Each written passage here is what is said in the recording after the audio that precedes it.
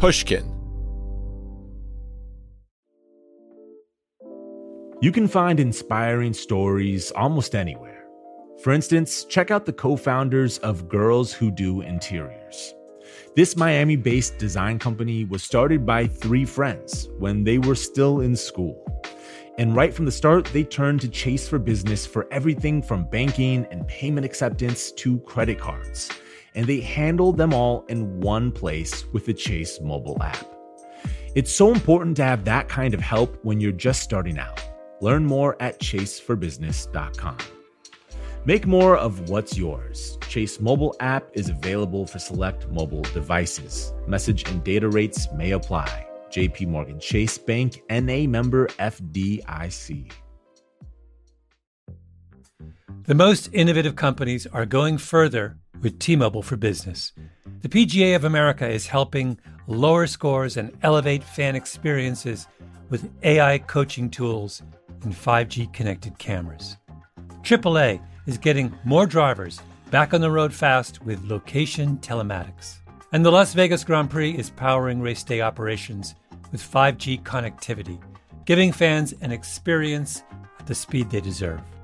This is accelerating innovation with T-Mobile for Business. Take your business further at T-Mobile.com/now. You know that feeling when you walk into your home, take a deep breath, and feel new? Well, that's what it's like to use Clorox Scentiva. Because Clorox Scentiva smells like coconut, cleans like Clorox, and feels like energy. It'll elevate any cleaning routine to not just clean, but also make every room smell like a tropical coconut getaway. Discover how Clorox Scentiva's powerful clean and refreshing scents can transform your space. Get yours in coconut or other fabulous scents at a nearby retail store.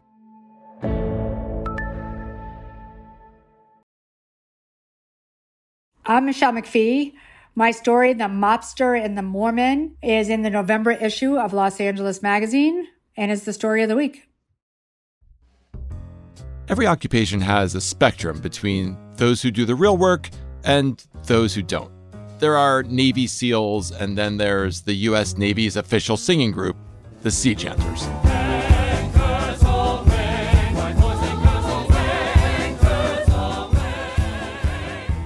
They are good. In journalism, I'm the Sea Chanter, and the Navy SEAL is Michelle McPhee. Michelle and I started our careers at exactly the same time. The very summer I was interning at Newsweek reporting on what new slang the college kids were using, she was at the Boston Globe covering the mob. And during that summer, in the middle of the day, a mobster walked up to her and held her at gunpoint. If that had happened to me, I would have immediately walked away and started applying to law school as soon as I changed my pants. Instead, she stayed in journalism and went on to cover some crazy stories. Like, she snuck into mob boss John Gotti's wake by putting on high heels and red lipstick and dressing like what she calls a gumata, whereas I'm such a wimp, I don't even feel comfortable saying that word on this podcast. She also chased around Gianni Versace's killer in South Beach, and she had this dicey encounter on a dirt road in the South with the KKK. The diciest encounter I've ever had was on a red carpet with Dr. Oz when he tried to smell my butt. Which is why Michelle delivered this insane story and why I'm making a podcast about it.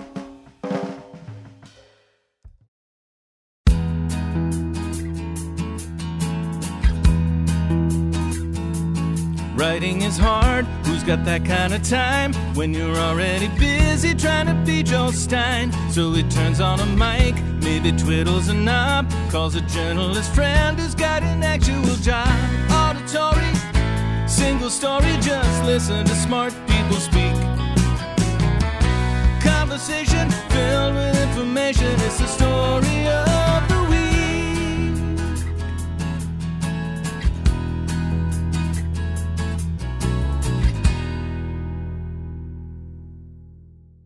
Michelle McPhee's article is a mob story, but it's about a mob I never knew existed.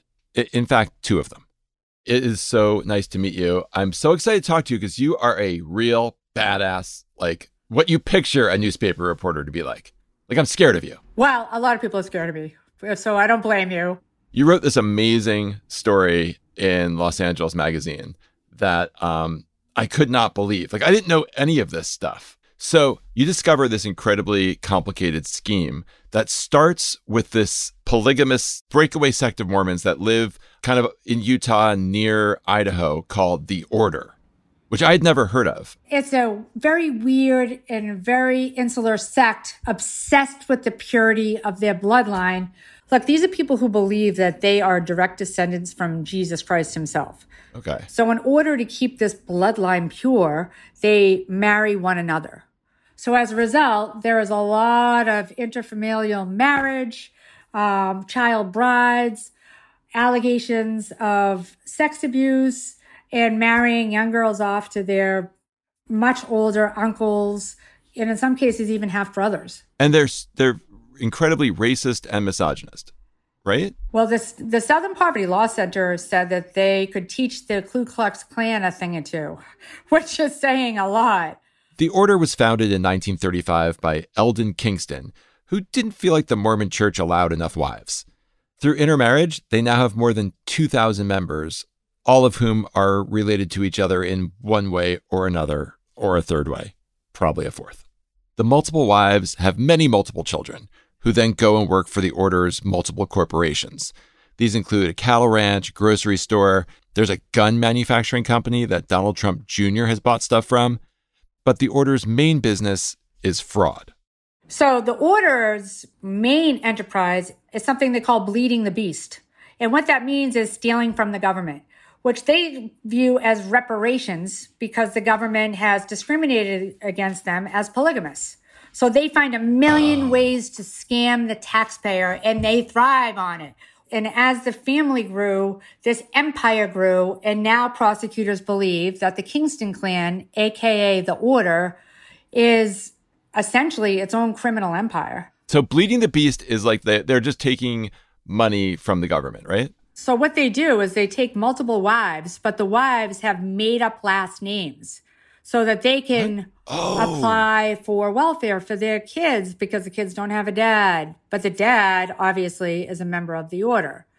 I mean, it's ingenious, some of the things that they pull off. They're working polygamy in their favor. That's exactly what they're doing. If you're not going to let us be polygamous, then we're all single moms. We're all single moms. Jacob Kingston's the great-great-grandson of the founder of the Order, which sounds like it would make him a big deal, but it did not, because the founder has hundreds of great-great-grandchildren. Still, Jacob's father was the cult's enforcer, who meted out all the justice in the clan. This also would seem to make Jacob a big deal. It also did not, because his dad has 127 kids with 14 wives, some of whom were also Jacob's half-sisters. Despite not being at all special genealogically, Jacob was unusually smart and ambitious. He got a PhD in mechanical engineering from the University of Utah, and he decided to start a company of the Order which would actually help the world, biofuel. His company, Wakashi Renewable Energy, or WRE, cleaned cooking grease and turned it into biofuel for cars and trucks. Then he figured out how to use his company to bleed the beast. The federal government had just passed this green energy law offering $1 for each gallon of cleaned biofuel, which was more lucrative than actually making biofuel. Especially, as Jacob learned, if you keep moving around the same biofuel all around the country, claiming that you cleaned it at each location. And then have your child labor force use their tiny little hands to fill out as many one-page forms to the government as possible. This was so successful that his company became a sponsor of the Utah Jazz. But Jacob's bringing all this money to the Order, and he's still not getting any respect from the Order. Right? Like the Order has this thing that I don't completely understand where they rank you, they give you numbers, kind of like the PGA, right? Yeah. So like Paul the prophet, obviously, I think was number 1 because he's the prophet. Yeah. Then Daddy Daniel, I think, was 3. And Jacob didn't even have a number. He didn't rank. He didn't even have a house. Of course, that was all before he became the Walter White of biofuel. He testified that he was living in an old cabin with rats and snakes with his first wife, Sally. And then he drove a Toyota Tercel at the time to visit his other 2 wives between the three wives, by the time Jacob Kingston was 36, he had 20 kids and 14 grandkids. Wow. That's a lot. That's a lot of mouths to feed. Think about it. It's even crazier. Like you look at how many siblings he has. He has 127. His dad has 127 kids. By the way, I don't even get the math on having 127 kids. Like that's Wilt Chamberlain kind of work, right? It really is. Honestly, I mean, this is kind of like, I think it's more kids than, Larry Bird had shots in a way, which is astonishing. That's the best Boston metaphor I've ever heard. Well, you'll hear a lot of Boston metaphors from me, which I just want to give everybody a warning to the odd Boston, Brooklyn accent that you have to tolerate. Oh, yeah. I haven't understood a third of what you've said. Well, you can just slow me down at all points. Okay, so Jacob comes up with a way to steal even more money from the government, which he calls the plan. What motivates Jacob to make the plan? I think Jacob wanted to obviously ascend his status in the order. His dad is a big shot. His uncle is a big shot. He is not a big shot.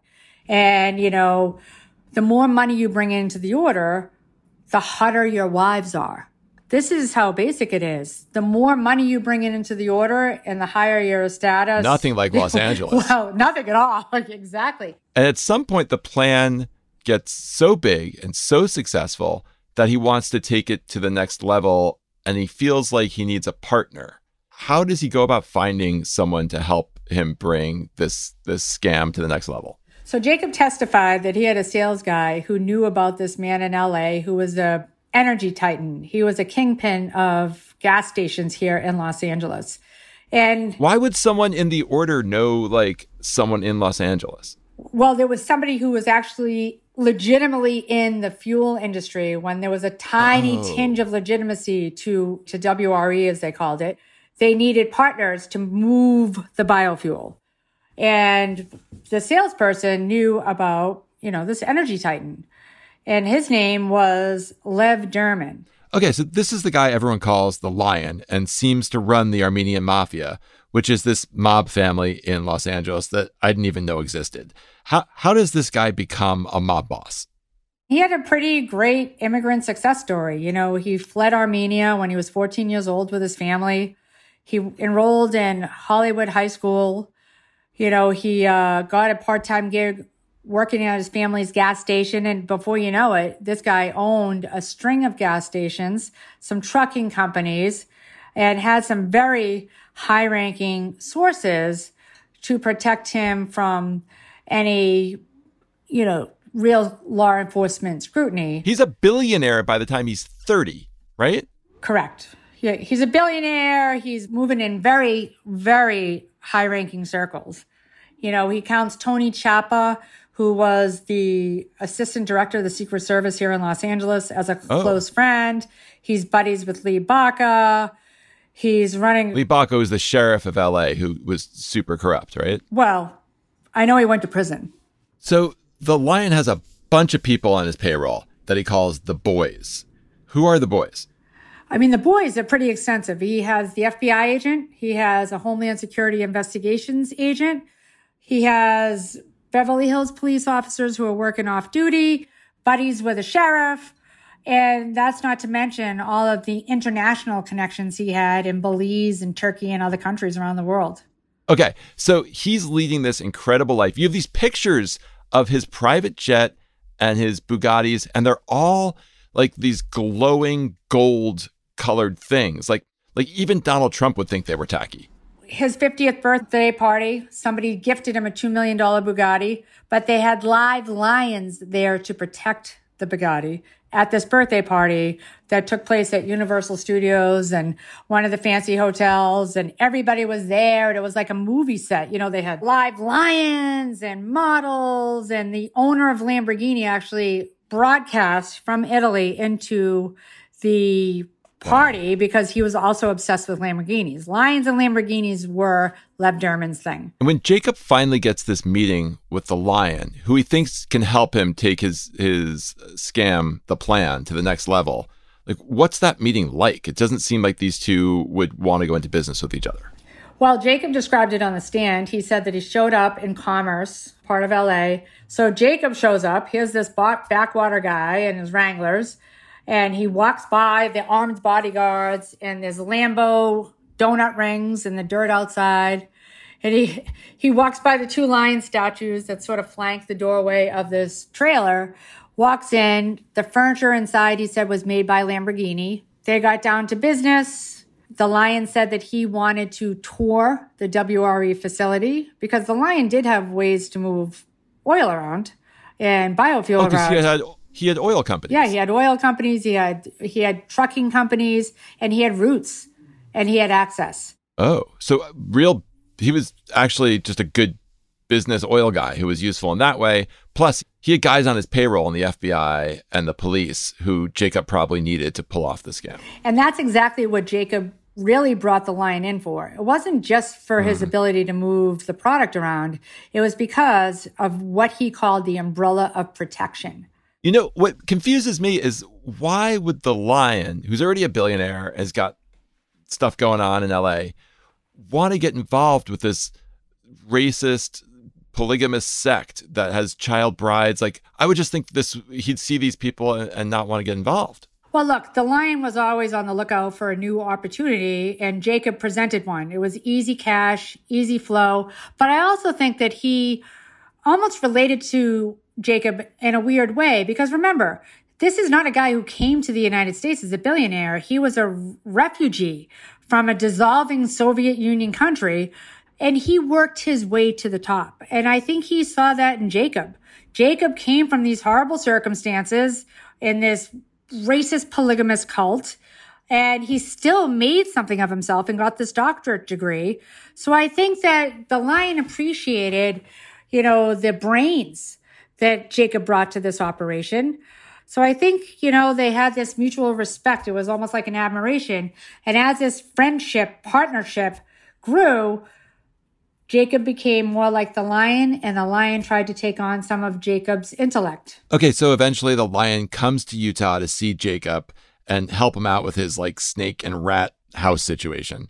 And he decides to come on Pioneer Day, which is this Mormon holiday that celebrates their coming to Utah. Now, what is that meeting like? So they have, parties all over Utah, parade floats, and little girls wearing prairie dresses, and talent shows, and in a swimming hole, and barbecues, and piles of food, and sister wives everywhere. Suddenly, there's the roar of a Lamborghini engine, and this chrome Murcielago comes into view on the scrubby grass. One blue alligator shoe comes out.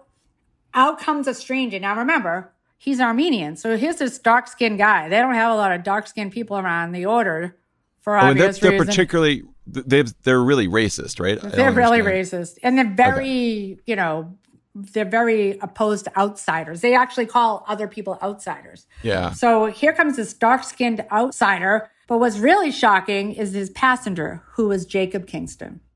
Now, remember, this Lambo is still surrounded by agog children, and people are snapping selfies, and it looks like the spaceship. And it's this swarm of, Kingstons. And the Lion turns. He makes sure that everybody's watching. And he turns to Jacob, and he says, "Hey, Jacob," tosses him the keys. "It's yours." And the Lion threw him a bone. Threw him the keys to that Lambo and set him on his way to becoming a different person and to bolstering his self-esteem. But he created a monster with that move. That tossing of the Lambo keys, I think, is what turned Jacob Kingston into a monster. When we come back, I'll make an inappropriate number of polygamy jokes. But first, a word from our sponsor about some amazing items that would make a great gift for your wife, no matter how many of them you have. Small business owners, this one's for you. Chase for Business and iHeart bring you a new podcast series called The Unshakables. This one-of-a-kind series will shine the spotlight on small business owners like you who faced a do-or-die moment that ultimately made their business what it is today. Join hosts Ben Walter, CEO of Chase for Business, and Tanya Nebo, a lawyer and business consultant, on these storytelling journeys of trials, tribulations, and triumphs that hinged on a single event, a split-second decision, or even a stroke of luck. Whether the story is about a warehouse going up in flames or a former partner stealing a whole roster of clients, each episode will showcase the grit, determination, and resourcefulness a small business owner needed to turn a pivotal situation into a springboard for success. Listen to The Unshakables now and learn more at chase.com/business/podcast. Chase, make more of what's yours. Chase mobile app is available for select mobile devices. Message and data rates may apply. JP Morgan Chase Bank, N.A., member FDIC. Copyright 2024, JP Morgan Chase & Company. The most innovative companies are going further with T-Mobile for Business. The PGA of America is helping lower scores and elevate fan experiences with AI coaching tools and 5G connected cameras. AAA is getting more drivers back on the road fast with location telematics. And the Las Vegas Grand Prix is powering race day operations with 5G connectivity, giving fans an experience at the speed they deserve. This is accelerating innovation with T-Mobile for Business. Take your business further at T-Mobile.com/now. Like many of us, you might think identity theft will never happen to you. But consider this. There's a new identity theft victim every 3 seconds in the U.S. That's over 15 million people by the end of this year, equal to the populations of New York, Los Angeles, and Chicago combined. Even worse, identity theft victims often don't even know they're victims. That's why LifeLock Identity Theft Protection alerts you to identity threats, even the ones that don't show up on a credit report, like data breaches, fraudulent bank transactions, loan and credit card applications, and crimes committed in your name. If your identity is stolen, your own dedicated LifeLock U.S.-based restoration specialist will work to fix it. LifeLock protects you in ways that you simply can't on your own. Join now and save up to 25% your first year at LifeLock.com/news. That's LifeLock.com/news to save up to 25%. Identity theft protection starts here. The lion had helped Jacob take Bleeding the Beast to a level that no one in the order could have ever imagined. So at the height of this scam, how much money are they making?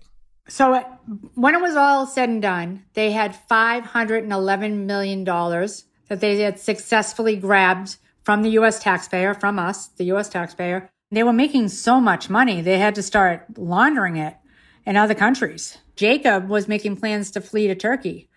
By then, he was friends with the Turkish president, Erdogan. So what were they doing with all this money? In Turkey, they bought the Mardan Palace 5-star hotel, an airliner called Borajet. They had homes all over the place, like waterfront mansions in Huntington Beach, had 70 properties all over Utah. They had Lambos galore. They had Bugattis. The cars were insane. Like, think about it, a Bugatti. We're talking about a $2 million car. As Jacob and the lion are making all of this money, how did Jacob's lifestyle change back at the order? Well, remember, when we first met Jacob, he was living in this old cabin with the rats and the snakes. He was wearing Wranglers. He had his Toyota Tercel until he got that Lambo as a gift from the lion. All of a sudden, Jacob started to believe that he was the lion, that he was a tough guy. He began wearing, in his words, $600 pants, a $60,000 watch. He was traveling the world. He was dressing like a kingpin. He was storming around WRE complaining about how the order was trying to take his money, saying, "Don't they know? I'm the golden goose." So Jacob is no longer like this religious guy from the order. He is now more of a gangster. He is starting to look like Tony Montana, and the order is noticing, and they start to ask the Kingston brothers, Isaiah and Jacob, if they are donating as much as they should in tithings to the order, to the church. What's crazy about that to me is not only is Jacob a religious guy, but he's an engineering PhD. Like, there's nothing gangster about that guy. He's just a nerd, right? This is Walter White, basically. It goes to some nerdy scientist's head that he's a gangster now. That's exactly what happened. It's really incredible to watch a metamorphosis like this. Like, this goes from this tall, gangly, quiet dude is a little, unsure of himself, to this messianic figure. Do they know who I am? I can clean grease. Yes. He was like, do you know who I know? Okay, so the whole thing kind of falls apart with an anonymous tip to the FBI. Where does that come from? The anonymous tip from the FBI comes from somebody who works in the order's bank. And she's seeing some of the funny money that's flowing around. She knows there's rumors around the Kingston clan that Jacob is making money hand over fist and living like a gangster. So someone tips off Utah officials to the cash flow. And she's doing that probably because she's being horribly mistreated by the order, right? Oh, she wants out. She wants to, leave the order. They want to marry her off to her uncle. Who knows? There's a million reasons why a woman in the order might find a way to get out.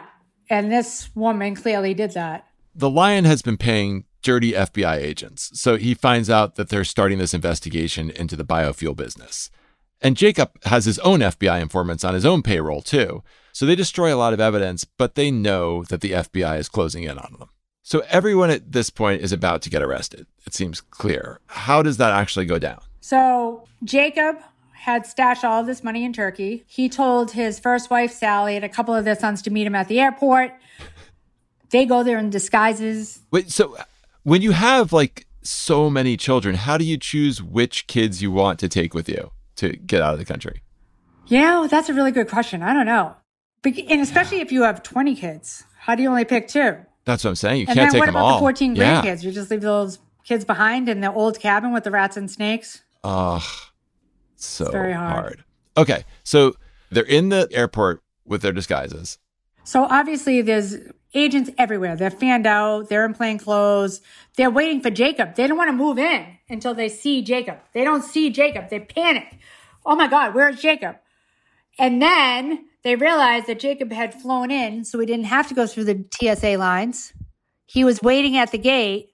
He was about to board the flight to Amsterdam that would have taken him to Turkey when they spotted him on the gateway. He had been waiting on the gateway, and they tackled him and took him down and took down his wife and 2 kids right at the gateway. You get on that flight, if you see someone tackled right before they got on the plane, I am not getting on that flight. You know what? I probably wouldn't get on that flight either. No chance. I don't know what's on that plane. No way. Okay, so they arrest the Lion. They arrest Jacob. They even arrest Jacob's brother, Isaiah, who's involved in the scheme. And they throw all of them into the same jail in Utah, which that's got to be tense. It's very tense. Jacob described it this way. The Lion growled at him. Look at what you did. You took us all down. And Jacob finally spoke back. He claims he said, "You ruined my life." And then he turned to Isaiah and said, "How much money is left?" And that's when they realized none. 0. The 133 million stashed in Turkey was going to be seized by the government. Everything else had been spent. And they were broke. Broke enough that they had to hire one of their dad's wives to be their initial lawyer. When you have to hire one of your dad's wives as your lawyer, you know things aren't going well. That stinks. Yeah. But Jacob wasn't going to testify against the Lion, right? Not initially. It doesn't appear that Jacob was going to testify. But then there were some reports that were moving around the jail. The Lion was going to be abruptly transferred to a worse jail than the one he was in, and to the Salt Lake County Metro Center, which is like the dumpy jail. And there was a reason. And the reason that was written about in jail records was Hannah.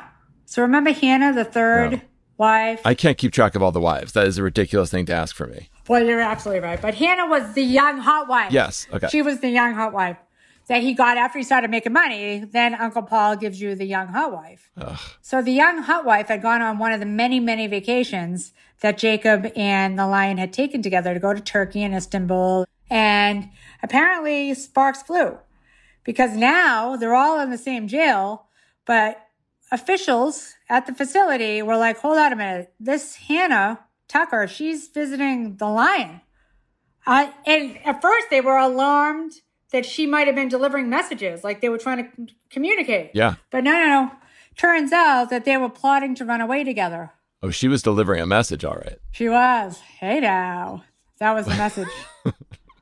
So Jacob, who's, I guess, been 1/3 cuckolded by the Lion, is now, does he turn on him? You can draw a conclusion that perhaps Jacob's tune changed with the government when he realized... You don't steal one of a man's wives.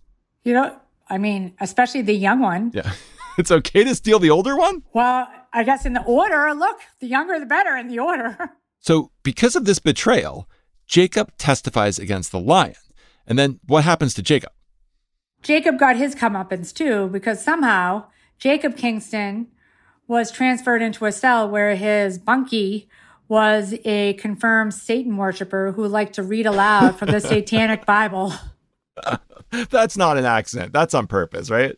They bunked them together. Come on. You have this religious, because suddenly Jacob is no longer the Walter White of biofuel, and now he's Dr. Jacob Kingston, the pious member of this long-standing church community. That's hilarious. There probably aren't that many Satanists. They probably had to dig him out of some other state and bring him in. All of this is still playing out in court. The lion is on trial. Jacob's on trial. The dirty FBI agent who was on the lion's payroll is on trial, and it's going to take a long time for this to work its way through the court. The Mobster and the Mormon was written by Michelle McPhee, and it's in the November issue of Los Angeles Magazine. Thank you so much, Michelle. The story is fantastic, and it's something only you could have written. That's what I love about it. I'm glad there's still reporters like you who I feel like could easily beat me up. Well, thank you. I'm going to actually take that as a compliment, but I would never beat you up. This whole story just reminds me of how lucky I am. I have one sister, and she's great, but I couldn't imagine 127 of her. 3 wives? You know how many times a day I disappoint one wife? Getting a graduate degree in engineering? It all sounds miserable. I can't imagine I'd want a Bugatti that badly, even once I find out what a Bugatti is. At the end of the show, what's next for Joel Stein? Maybe he'll take a nap or poke around online. Our show today was produced by Kate McAuliffe and Nisha Venkat. It was edited by Robert Smith. Our engineer is Amanda K. Wang. And our executive producer is Catherine Girardeau. And our theme song was written and performed by Jonathan Colton. And a special thanks to my voice coach, Vicki Merrick, and my consulting producer, Lauren Zelaznik. To find more Pushkin podcasts, listen on the iHeartRadio app, Apple Podcasts, or wherever you listen to your podcasts.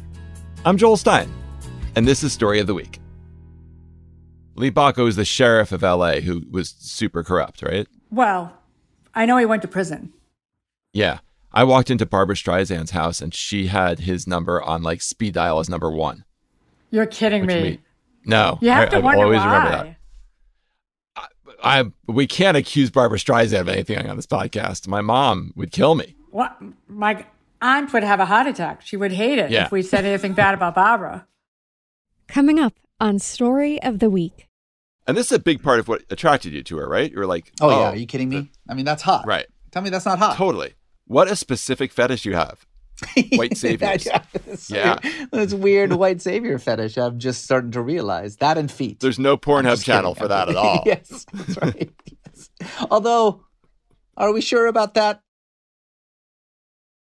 The tradition of breaking tradition continues with the return of the Unconventional Awards from T-Mobile for Business at Mobile World Congress. This is an event that celebrates innovators whose bold actions took their industries to new places. If that sounds like you and you're a T-Mobile for Business customer, enter today. If you win, you'll be publicly honored amongst some of the most influential leaders in industry. And me, I'll be there too. Enter now at T-Mobile.com/unconventional awards. See you there. If a new house is on your wish list in the next 5 years, grow your savings faster and experience your dreams with an Ohio Homebuyer Plus account from Kemba Financial Credit Union. A savings account specifically designed to save for a new home where you can earn 7% APY, a $500 matching bonus, and a $1,500 mortgage closing cost credit. Learn more at Kemba.org. Offer expires March 31st, 2025. APY equals annual percentage yield. Restrictions apply. NMLS 292230. Equal housing lender. Federally insured by NCUA. Are you looking for the perfect move-in ready home this spring season? Now's the time to buy at Fisher Homes. For a limited time only, enjoy below-market interest rates starting at 5.375% APR, 6.139% APR. With these exclusive lower rates, you can save hundreds on a move-in ready home and start enjoying the benefits of home ownership even faster. Schedule your personal tour with one of our new home specialists at FisherHomes.com and make this spring the season you find your perfect home sweet home. Financing provided by Victory Mortgage, LLC, NMLS 461249, Equal Housing Lender.